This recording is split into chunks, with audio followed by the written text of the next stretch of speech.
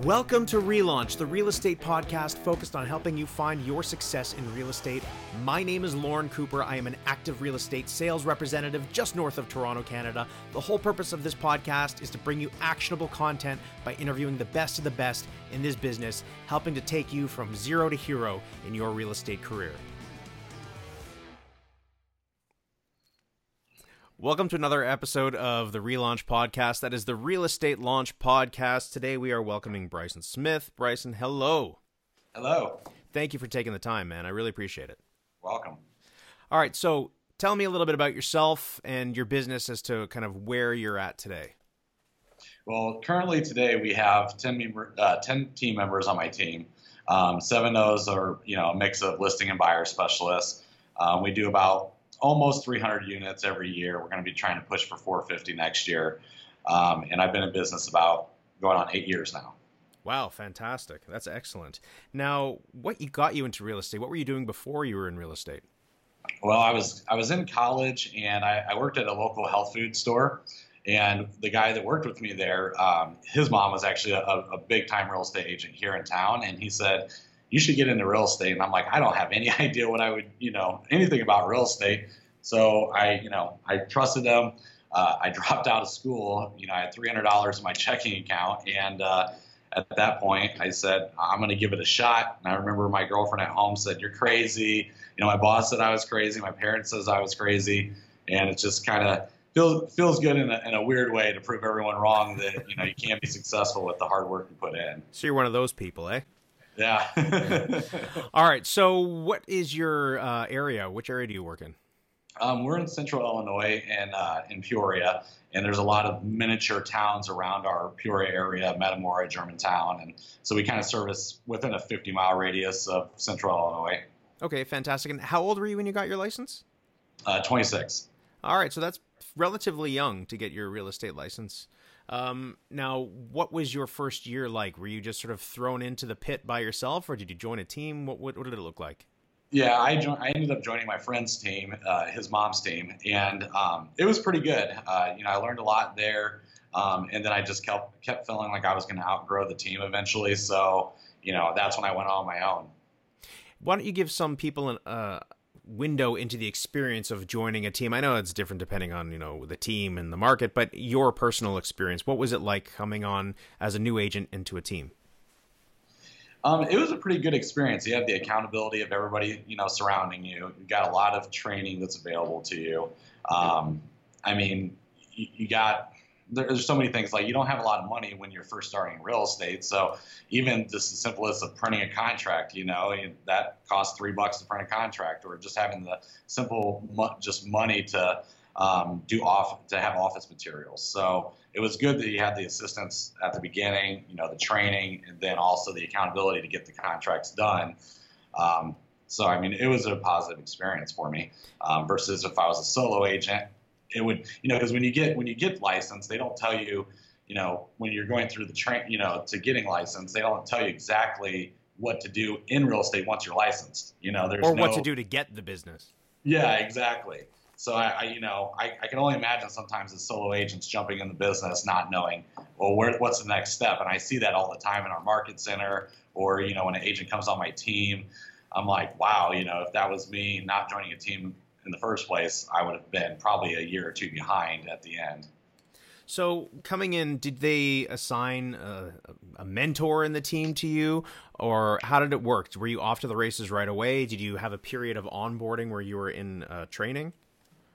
With the structure of that team, there wasn't really like a mentor that was given to you, just kind of each team member that was on the team. And, this was like a family team, so they had been in business 20 years. I'd get tidbits from everybody, while I was in the office. And were you given business right off the bat, or were you expected to prospect? How did that work? I wasn't given business right off the bat. That team was going through a transition. And so, I kind of fended for myself a little bit, got a lot of training from them when I did have the business, but I first started getting leads through open houses. That was the biggest thing, because that was where I was comfortable when I worked in that retail setting. Clients would come in, they'd want something, I'd help them. And then, so I just felt more comfortable at open houses because here's the clients right there in front of you. So I felt like I could sell to them in person better. And you had the advantage of being on the team and being able to work the team's open houses, right? Right. Yep. Correct. Okay, so give me a little insight into what the open house strategy was like back then.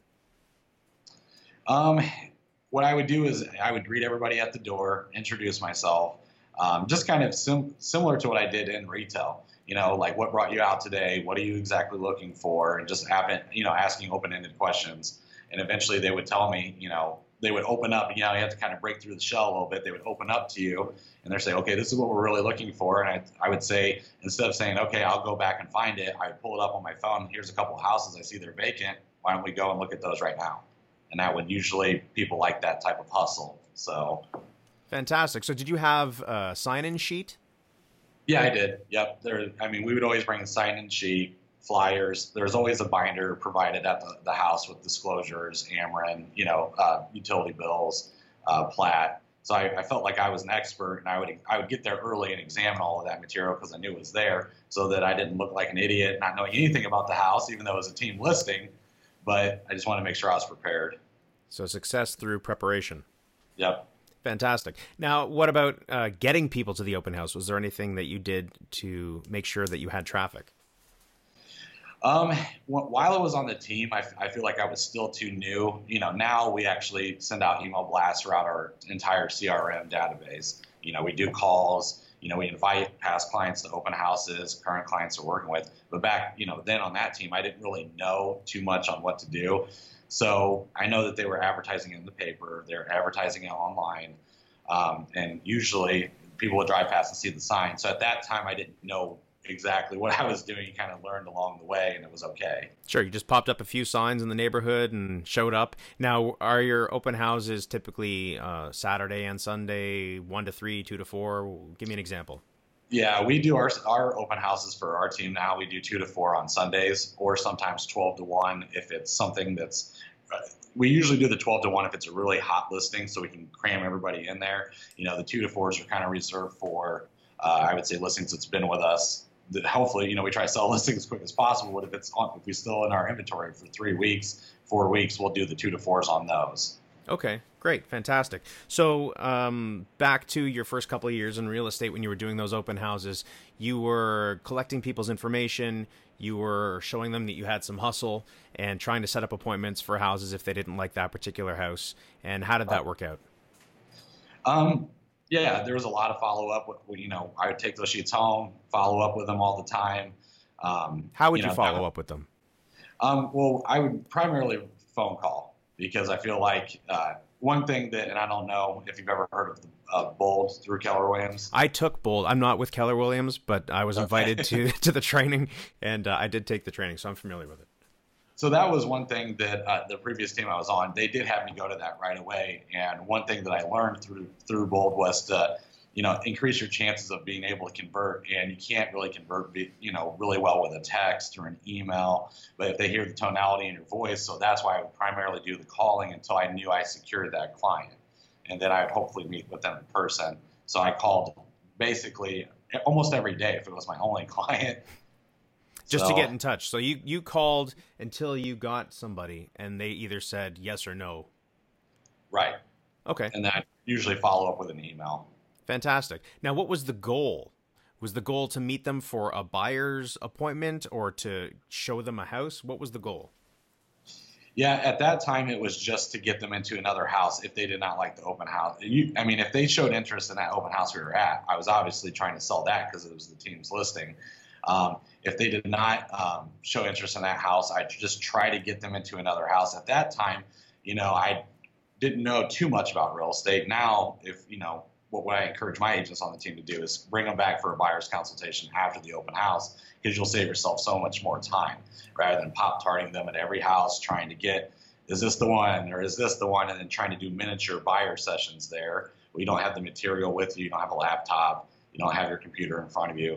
So bringing them back to, the office after the open houses, which, our office is open after open houses on Sunday. So I'll come in, I'll see a couple of guys in the conference rooms doing buyer's consultations and saving themselves time. Oh, fantastic. So let's skip ahead to that for a minute, because that's interesting. And you're doing your buyer consultation directly after the open house, if possible. And the goal of the consultation is what? To sign a BRA?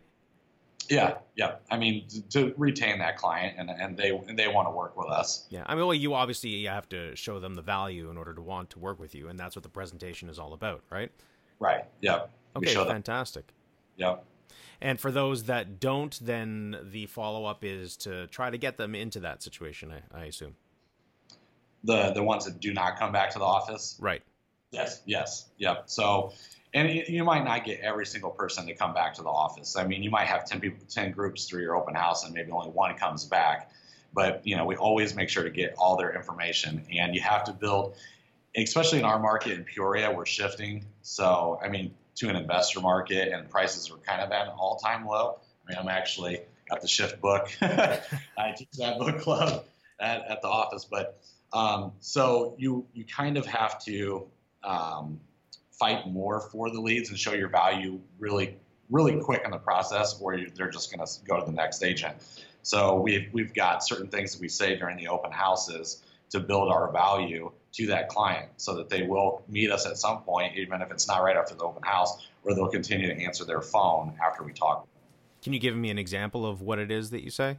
Yeah. So, I mean, most people I ask, how did you hear about the open house? And they say through what source. So that's important to me. And then what I'll start to say is like, how long have you been looking? And sometimes they have a real estate agent, and sometimes they don't. If they have a real estate agent, you wouldn't be surprised. Well, we have a real estate agent, but we've been looking for 6 months. And I say, well, that's kind of crazy, because we usually find you the perfect home in 2 weeks. What are they showing you? And then whatever they say. Because we actually have a Google Doc spreadsheet that has all of our upcoming listings, and I feel like that's the best way to build rapport, is to show they're not seeing everything on the market, and the good homes sell within the first couple days, or they sell before it even hits market, because those sellers are willing to show it off market. You're basically a matchmaker, and you're collecting this data in the back end of people that are thinking about selling, and that's an extra piece of value that you can present to those potential buyers, which is exactly what you're talking about. Yeah, it's really helped. And I mean, our team actually sells our listings 35.8% of the time, where we actually double in our listings, where the next team to me is at 10%. So that's really helped my business. I think that's really benefited our clients, because they would have gotten into multiple offers, or some of those properties. So it just, like you said, shows that value, that extra value to them. Okay, great. So let's step back in time to, I guess, year 1 and 2 in the business, when you're working those open houses, trying to get business. Tell me more beyond that. Were you basically working with buyers? Did you have any listings at that time? Well, and I was just strictly a buyer specialist on that team, so that's all I knew. What I really did was I would hammer hard on my sphere of influence, because I the first couple of years on that team, even though they're assisting and helping you, you don't really see the overall picture sometimes. And I had never been in real estate, and I kind of rushed through to get licensed to kind of keep up with the other guy that I was joining his team. Right. So, I'm like, well, what do I do? And so they said, well, call your friends and family. And that was kind of the first thing I did. I would call through all of my friends and my family, and I would ask them, and then, who do you know, or yourself, are you looking to buy, sell, or invest? And, using those type of bold scripts, with them. And I started being really successful. I would say most of my business actually came from my sphere when I joined the team. Oh, and excellent. Excellent. Yeah. So let's talk about that a bit, because I know that's very uncomfortable for a lot of people to call and ask for business. Explain the process, what was going through your mind. Did you struggle with that? And what was the script like? Yeah, it was completely something I wasn't used to, because, like I said, I was going to college and working retail, where they just come to you, and, knowing that you're in this business for 2 reasons, you're lead generating, that's one part of your business, and then you're actually doing the business, the other part. So it's very uncomfortable to call people, and I started kind of getting upset, because I would see, people post on social media, or I would hear through the grapevine they bought a house, and I was like, wow, I was just about to call them. Yeah. But, I was too scared to call. I thought that I was bothering them. And then a piece of advice I got is, people are more afraid to talk to you on the phone than you are of them. So that I've actually taken that mentality all the way through, where we're at now. So I just kind of got over it and said, well, they're going to be more scared talking to me than I will be talking to them. So I'm going to call them anyway. And then I would say what started happening was I started identifying my go-to guys, the ones that have given me more than 2 or 3 referrals. There was, I had 5 guys that would give me up to 7, 8 referrals all the time. So I was keeping in constant communication with them, sending them, a gift card or taking them, out to lunch and just making sure they were well taken care of because they were sending me. And then it started dawning on me, it's not about how many calls you make, it's about who you're actually calling. Because you can make, I still prospect every day. Here's my prospecting sheet with names and numbers before we've already, got on the call. And a lot of those people are strategic who I'm going to talk to.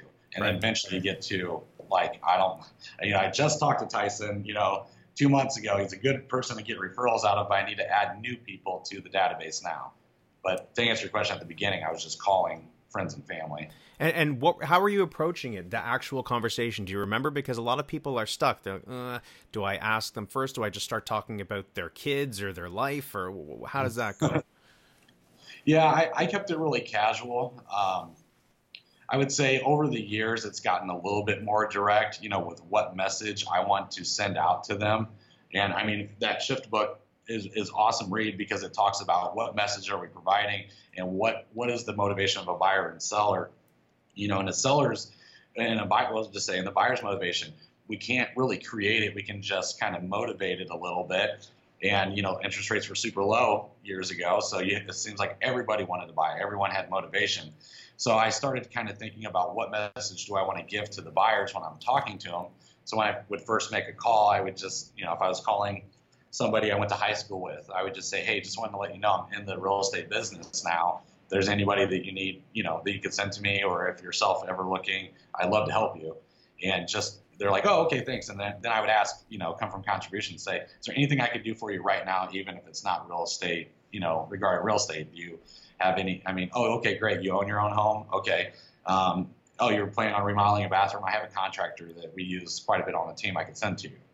So some sort of value you give while you're asking. Fantastic. Excellent advice. All right. So you were calling your sphere. You got a lot of business from your sphere, which is great. Doesn't always happen that way, but when it works out, that's fantastic. Now, moving on from that, how long were you on that team? About almost 2 years. All right. So do you remember what your production was over those 2 years?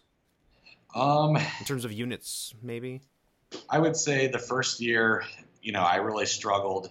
I almost thought about maybe I chose the wrong career path, and I feel like a lot of people think that too. Welcome to that club, my friend. Right. I'd say maybe the first year, because I joined in October 2011. So if we just say from October to October, I probably did maybe 40 homes. It was really slow at the beginning. It was maybe 20 within the first, till June. Then it really sped up because I started getting comfortable knowing what I was going to say.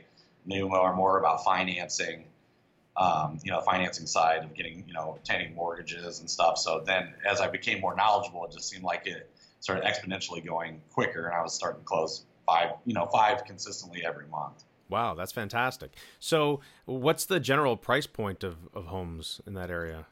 Our average is about 135, but we have, luxury all the way up to $1 million, but there's, I'd say the top 10% of maybe Peoria can really afford that. So most homes sell between 80 and about 150. Okay. For Peoria general market. Okay, great. Excellent. All right. So first 2 years, that's generally how things went. You were working sphere, you were working open houses. Any other ways of generating business during that time?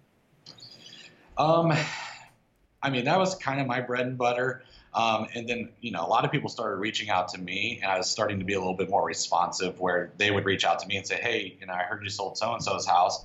And then I would quickly follow up with them and try to provide service and then ask them for business. So it was like the business started coming back to me a little bit. So how are you asking for referrals at that point from clients? I would just call, and see. Everything has been more perfected now, but it was kind of archaic at that point. But I had everybody that had ever sold a house written down in a notebook and paper. And I actually still, to an extent, use these yellow notebook papers. But I would have everybody's house, their address, and I would actually, send them stuff because I didn't have access to the CRM on that team. So I didn't, have any automatic notifiers to tell me send a card to this person. So I was kind of doing it by hand, and it was still working, where I was still making a good living, but I was just following up with everybody, every so often.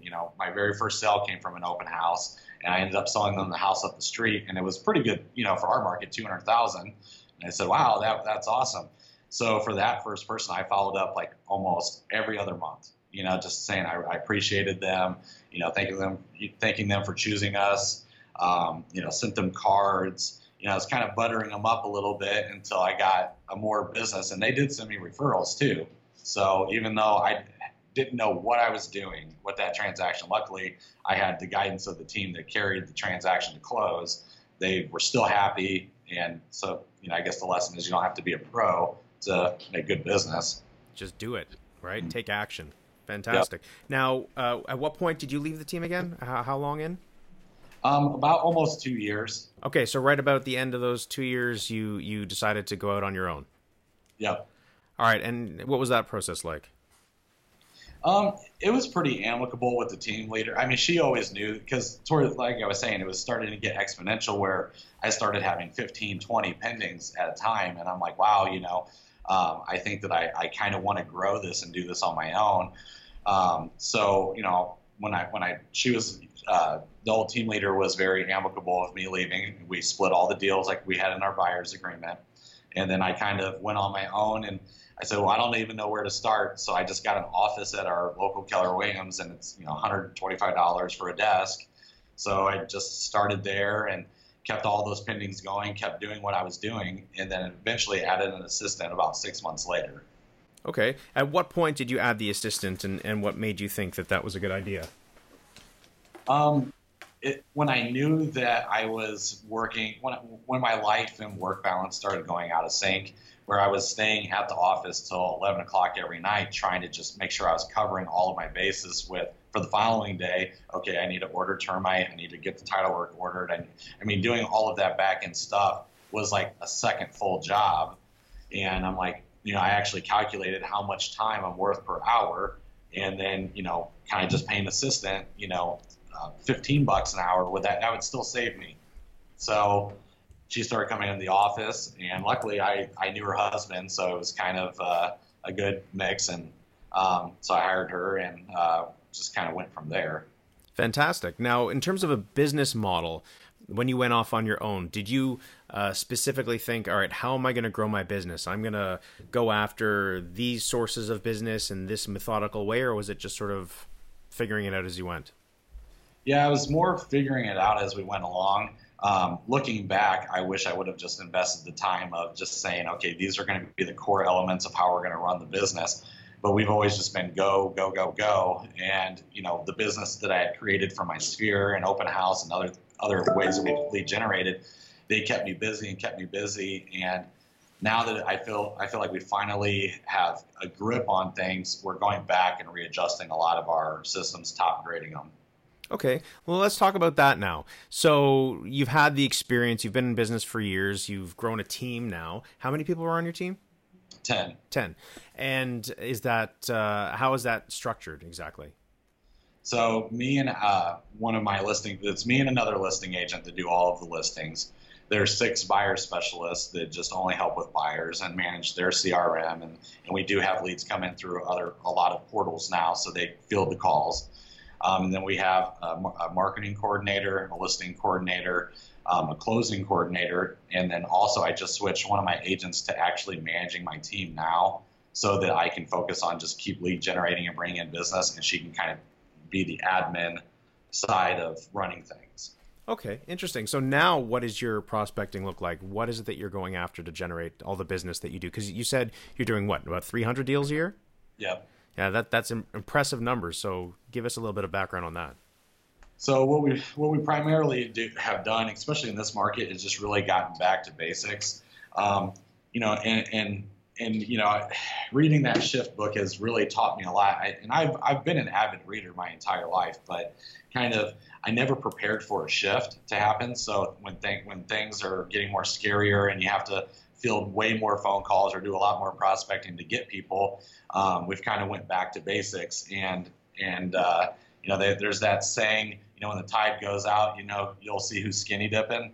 That was kind of a lot of the, agents in our area where we were kind of, that the motivation of the buyer was easy because interest rates are so low. Prices for homes were, way more affordable.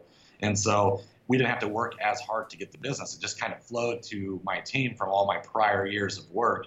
And now it's like, oh, we have to kind of dig in. So we just went back to basics of doing, the 20 phone calls a day.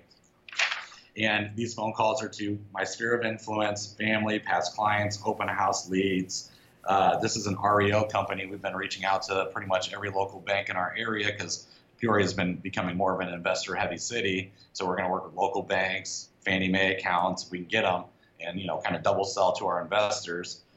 Past client, contractors, we pretty much call everybody. We have to turn these in before our script practice that we do mandatory at 8:30 every day. Okay, so you're turning that in from the day before? Correct. Yep. Gotcha. And then you're doing a script practice every day. Tell me a bit about that.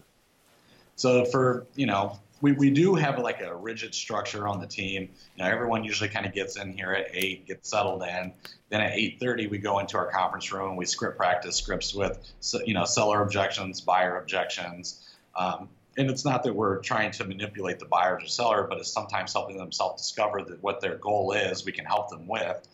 So, if this is going out there, we're not trying to manipulate anybody, but I don't think it has anything to do with that, and I don't think you need to worry about that. When it comes to scripts, you don't want to be stuck fumbling and mumbling when you have a brain fart.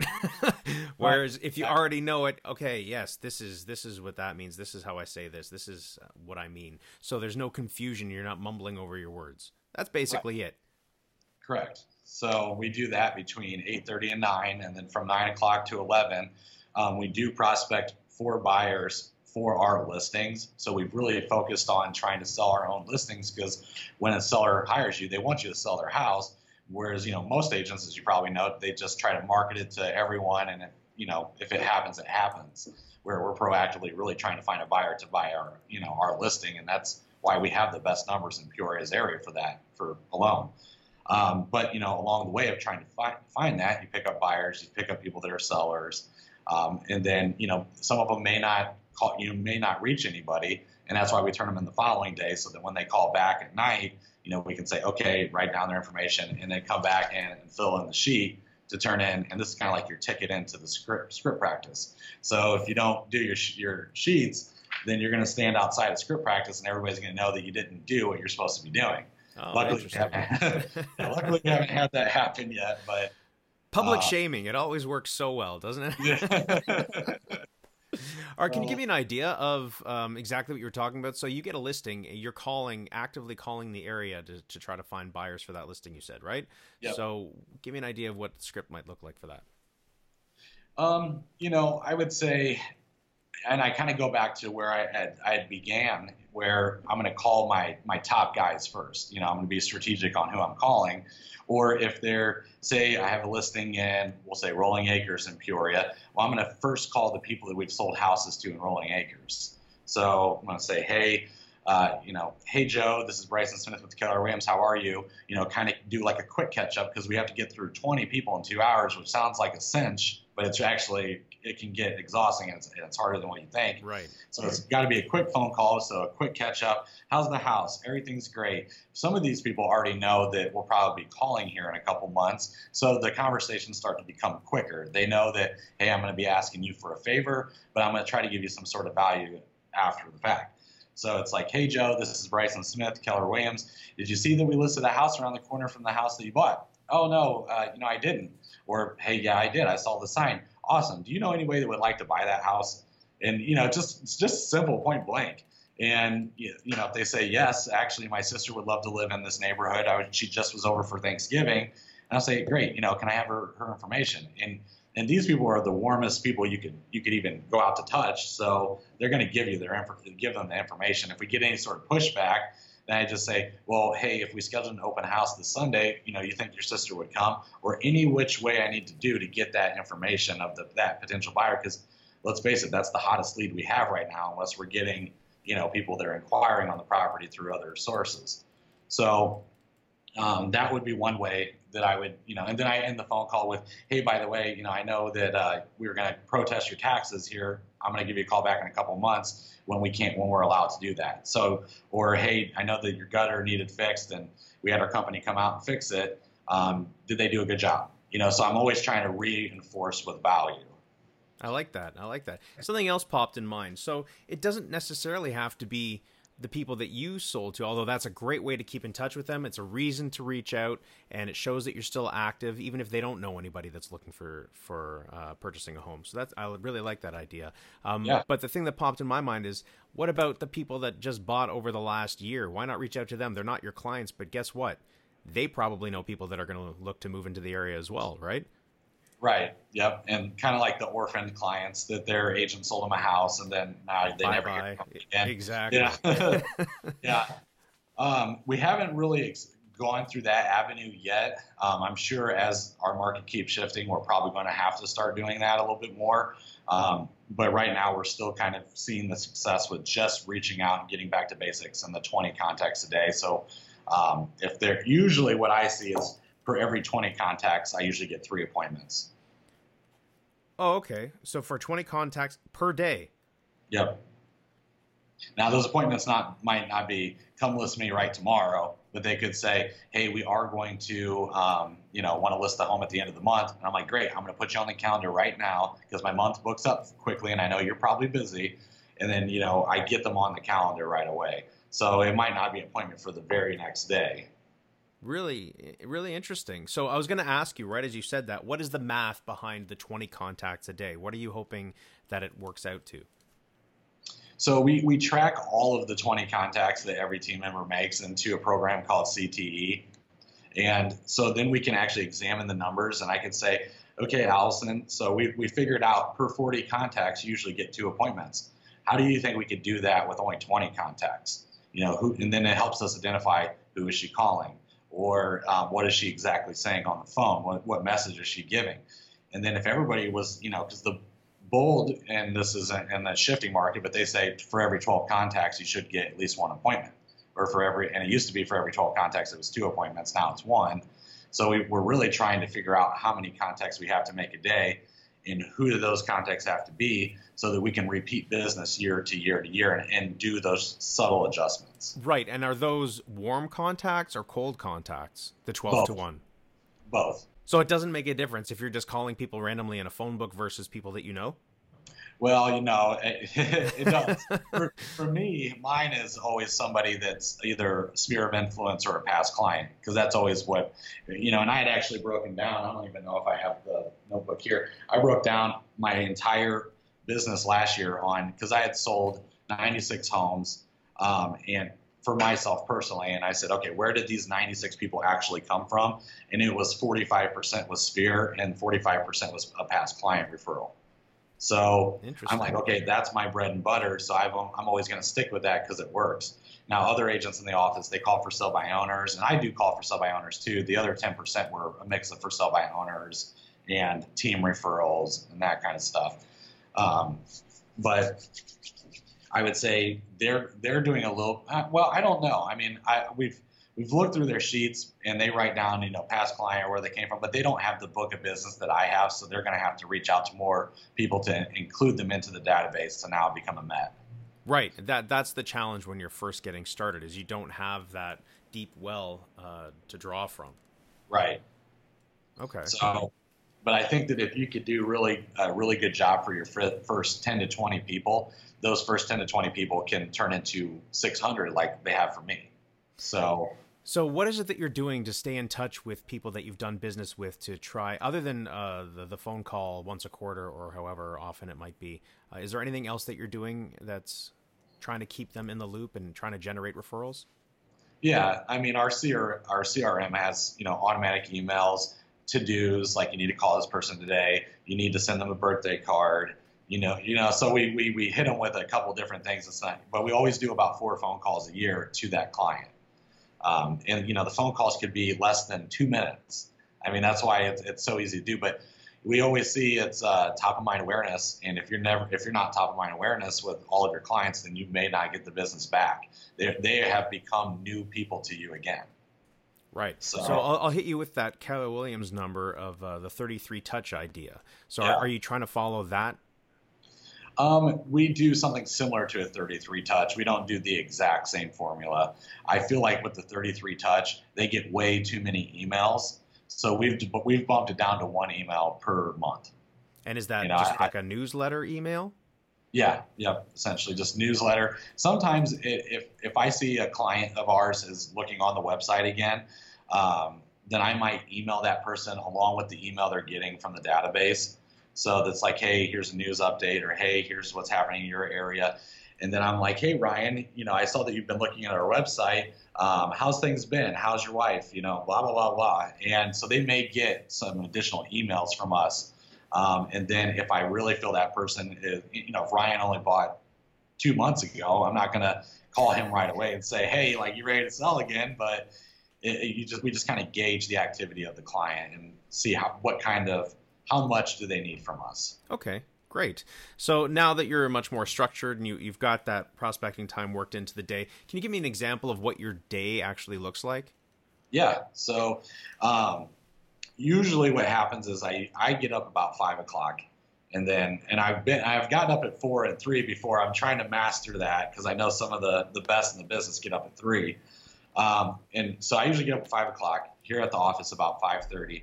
And that allows me to do the additional reading. I'm actually reading this another book, but I can't really say it out loud.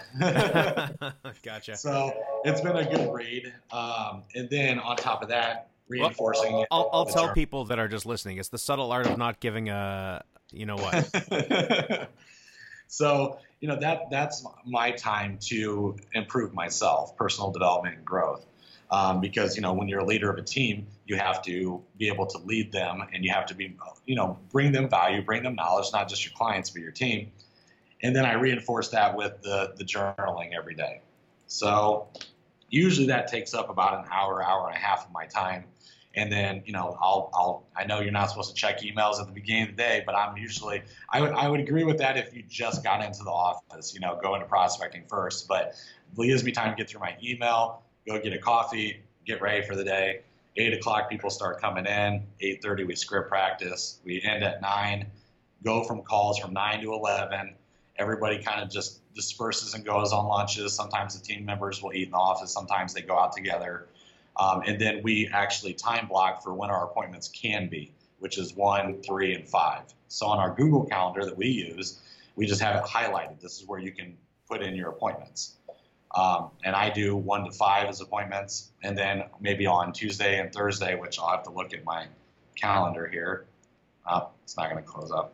Is this a shared calendar that you have with people to book appointments with you digitally, or something that you're just filling in back end? I'm filling it in. But sometimes if we're going to, we do one-on-ones with the agents, and I say, these are my time slots I have available, and they send it to me, and I can confirm and automatically go onto the calendar. But this is for me to where I want to put my appointments into. Okay. I mean, we don't have I know that some teams are a little bit more advanced where they have an ISA that will book the appointments for the agents. And we've tried that in the past, but then, the agents double book themselves on accident, or, hey, the ISA added that onto your calendar, and you're like, crap, I just got off the phone with this person and confirmed that. So we don't do that. We let the agents have full control of their schedule, as long as it's after 1 o'clock. But we do have we use a lot of visual whiteboards everywhere. The agent has to have a set amount of pendings to be able to leave early. So, and we found this because we've had agents that's and they're all good people and all hard workers, but sometimes, I don't feel good today, I'm just going to take off. So if you have below 5 pendings, you have to stay till 4:30 unless you have appointments in the schedule. If you have 5 to 9 pendings, you can leave at 3:30. If you have 10 plus pendings, you can leave at 2:30, no questions asked. So that way, it gives them incentive that, hey, if I do want to go take a Frisbee golf day or something, or go golfing or go to lunch with, Nana or whoever, then they know where they have to be pending wise, because we've set a goal together that we're going to hit together. And if we, don't abide by how long are you going to be here in the office, because if you don't have appointments from 1 to 5, well, then you're going to fill out 2 more of these until we get the appointments. So that sets expectations and structure so that there's never any rub down the line, right? Everybody already knows that going into it. Right. Yep. Fantastic. Yep. So let me ask you then, in terms of appointments, a lot of your appointments are happening, and these are buyer showings or listing appointments in the afternoon from 1 to 5 o'clock? Yep. And are you getting any difficulty with that? Aren't people usually at work during that time? It depends. Sometimes we'll ask them, is there a way to take like a late lunch break? We don't control people, but we try to kind of influence their schedule a little bit. My buyer specialists have not had, that many problems showing between 1 and 5. I don't know if they're, coaching which I assume they are, they're coaching the client to, hey, how many sick days do you have? Maybe we're going to take a day off and we're going to hammer this out, because then it kind of reinforced the idea that we're going to find something today. So, but I'm sure, and I know that the agents do have later appointments in the evening. Just for my personal calendar, since I don't show buyers anymore, I can usually get the sellers to, meet me for a listing appointment for 1, 3, and 5. Really? Yep. I like that. Here in my market, just north of Toronto, it tends to be pretty common that we're basically working all evenings, and right. People are at work. And when they're finished work, then you sort of get together with them to show them houses or meet for listing appointments kind of in the evening. Now, there are some people that have it structured differently for sure. And I really admire that. And I'd really, for my own personal selfish reasons, would love to learn how to structure my calendar that way as well. Yeah, it takes a little time. But, as you start to teach people how to treat you, you can start to regain your calendar back, where you say, I already have an appointment at that time. Will this time work for you? And usually they're going to say yes. Okay, great. How many agents are there in your marketplace? Do you know roughly? There's 400, but really the top 200 are agents that are in production. And what's the general population of that area? 100,000 for Peoria, and then for all of our surrounding within 5-minute drive. I mean, I could drive 5 minutes and hit East Peoria. I'd say another 100,000. So about 200,000, 250. Okay, great. Are there a lot of large teams that you're competing with? Yeah, there's the top 10 agents are all teams except for one. So we do compete with about 10 other. I mean, there's big stair steps in between, each of the teams, but we do compete with one team in particular that is 2 teams and that are like either right on the same par with us or one that's almost double us. So there's really like the top 3 teams that are doing 7% of the production. Interesting. That's usually how it works, right? That 80-20 principle in some way or another, right? Yep. Okay, let me ask you, if you had to start all over again in a different part of the country and you were just sort of dropped there and you're like, okay, let's go. How do you do it? From ground zero, you don't know anybody, you don't have much of a budget. What do you do? Yeah, actually, it's funny that you said that, because I just posted in Lab Coats, somebody had asked that question, and I've drawn out like what I would have done.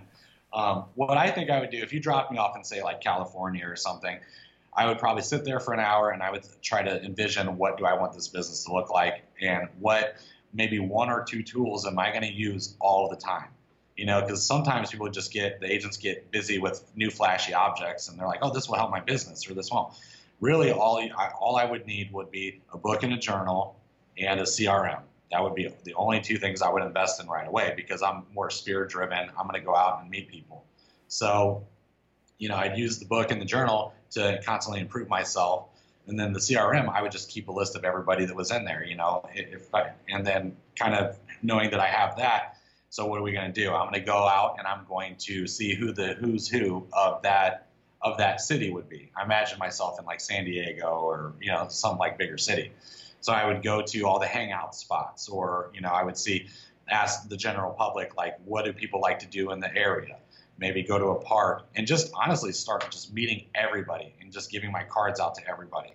And then, I would just say, have you ever, thought about being in real estate? Start like going that route too, because then it's a little bit less abrasive. You ever thought about being a real estate agent before? No. Well, by the way, I want business from you. So, that kind of thing.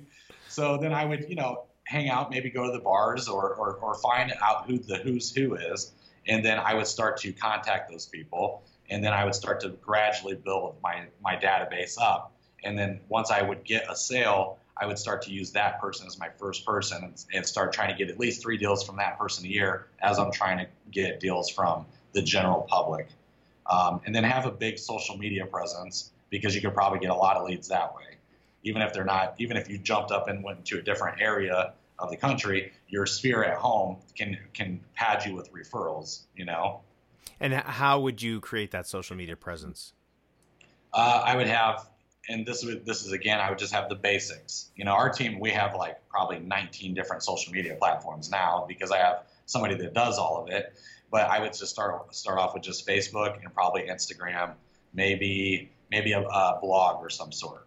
And I would just take those 3, know that I'm going to invest 15 minutes into each one of them, every day. Maybe one gets 30 minutes. Maybe I'm having success with it, and it's really going back and examining what's working, what's not. And I spend an hour on Facebook or an hour on Instagram or whatever until I could build that cash flow. But I would just go 3 simple things: Facebook, Instagram, and maybe a blog.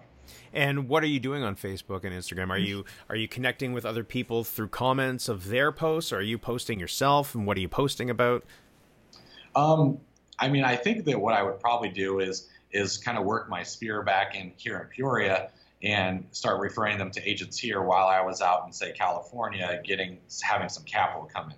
So I would just reach out and say, hey, I actually moved to San Diego. I'm going to refer you to this agent so I can get some money there. And then as far as trying to use social media to build in that area, I would probably start liking the groups or like the for sale sites or whatever, is available in that area. If it was for sale everything San Diego or for sale everything, San Francisco, or whatever it is, and then jump into those groups and be the expert, hey, or for sale by owner groups in that local area. Have you had any thoughts of moving to California? No. Because it seems well thought out, just saying. We do want to expand there, but we'll just do Central Illinois over to Iowa first. Gotcha. So that's really interesting. And another thing that I'd like to add to that is you can look for those community groups. Usually you'll find community groups if you have a community called, Tulip Hills. Then you can find Tulip Hills, what's happening, and just become an active member of that and really keep your ear to the ground and see what's happening in Tulip Hills. Yeah, that would be the easiest way. It's just to get in there and say, hey, I'm a real estate professional. If you guys need any help, or if I can give you anything or help you in any sort of way, they'll respond, even if one person responded with one comment, Excellent. So you're out there, you're trying to build your sphere, your contacts. You can't be a secret agent and be successful. You got to get out there and let everybody know you're in the business, meet the important influencers in the community, and kind of get your name out that way. I like that. Very organic approach. Right. All right. So parting thoughts for a new agent getting into the business, or maybe somebody that's been in it for a while but feels a bit stuck and would like some growth. Parting thoughts in that respect, as well as maybe any books that you might recommend. Yeah, I would anything from John Maxwell.